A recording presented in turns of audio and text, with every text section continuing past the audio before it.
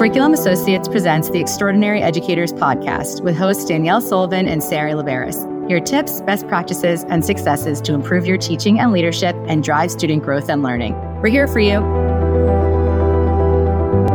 Hello, everyone. Welcome to the Extraordinary Educator podcast. I'm Danielle. And I'm Sari. And this week we are joined by extraordinary educator Becki Cope, who has been teaching for 22 years.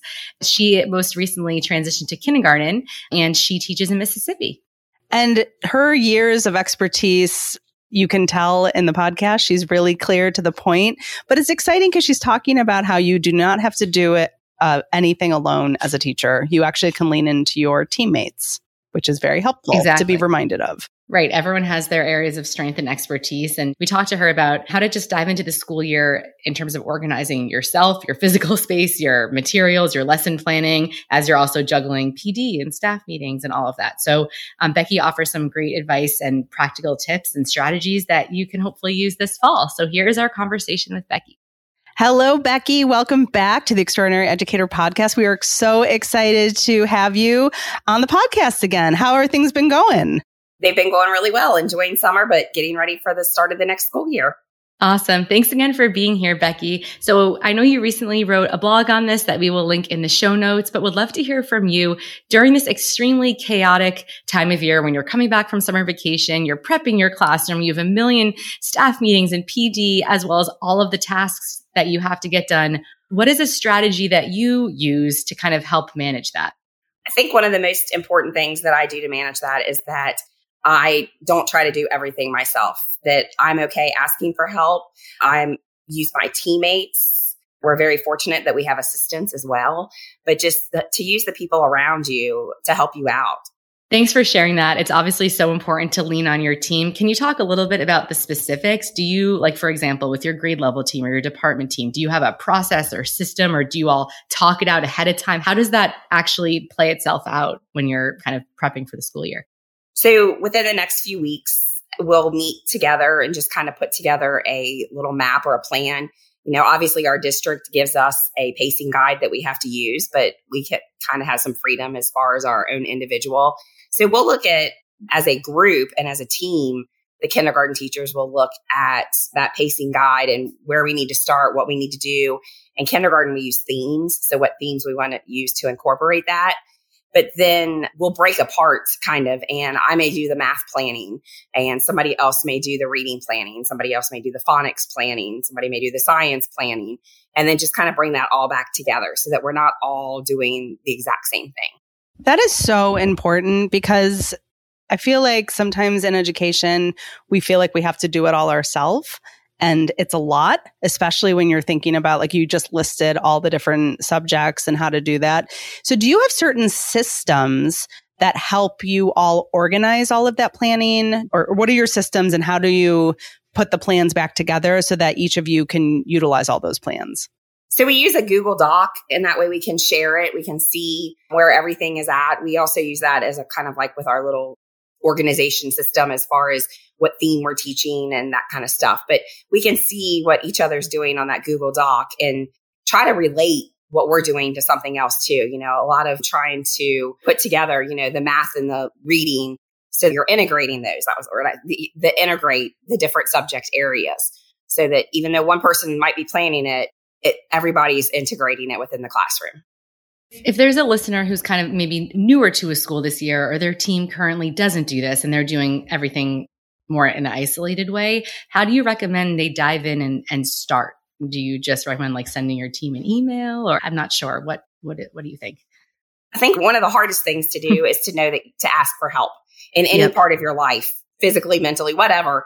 Asking for help or knowing that you need help is hard. So you have to be vulnerable to yourself and say, look, I need help. We need to do this together. And don't be afraid to share your ideas, have people share their ideas. This will be my 22nd year teaching, but I'm going to be teaching with somebody. It'll be their first year teaching kindergarten. So I know they have bright, fresh ideas that I don't know, but then I've tried stuff for the last, 8 years in kindergarten and know, hey, that's not going to work, or this really worked well. So just to really share your strengths and weaknesses and know that I don't know everything and you don't know everything. We have to come together to figure that out. And how do you continue to meet throughout the year, or do you? Like, you plan in the beginning of the year, but what's your strategy to maintain this camaraderie as things get all crazy all the time in education? Absolutely. So we have professional learning communities that we meet within our grade level once a week. So say Tuesdays, we would meet. Now, kindergarten is not divided by subjects. We teach all the subjects. So we meet all together. The other grade levels are 3rd, 4th, and 5th grades are departmentalized. So their reading may meet on Tuesdays and their math may meet on Thursdays. So a little different. But within our professional learning communities, we get together, we talk about what we're teaching, what the kids have learned, what they didn't learn, especially even those like who the students that already know it, how can we go further with them? How can we go deeper with them? The students who are struggling, what can we do to help them? So we do that weekly. And then we also meet once a week, just to we call it like a planning meeting where we're not really talking about the strategies we're using, or we're not really talking about successes and failures, but we're talking about the planning. What are we doing? What book are we reading? What math, standard are we going to be working on? Super helpful, and setting aside that time to really dedicate to it, I think helps on the front end, right? Because you know what's coming. You don't have to worry about that. So definitely. We keep a binder box, I guess, with copies of the stuff that we would use. So, like I said, I've been teaching kindergarten for 8 years. So I have a pretty good collection of, stuff on the alphabet. And so when we're doing the alphabet, I'll put all my stuff in that box. And then the other teachers could come in and we can kind of see what each other has to use and share from each other as far as that goes too. Love that. Such a great system. And I'm sure the other teachers you work with love the resource.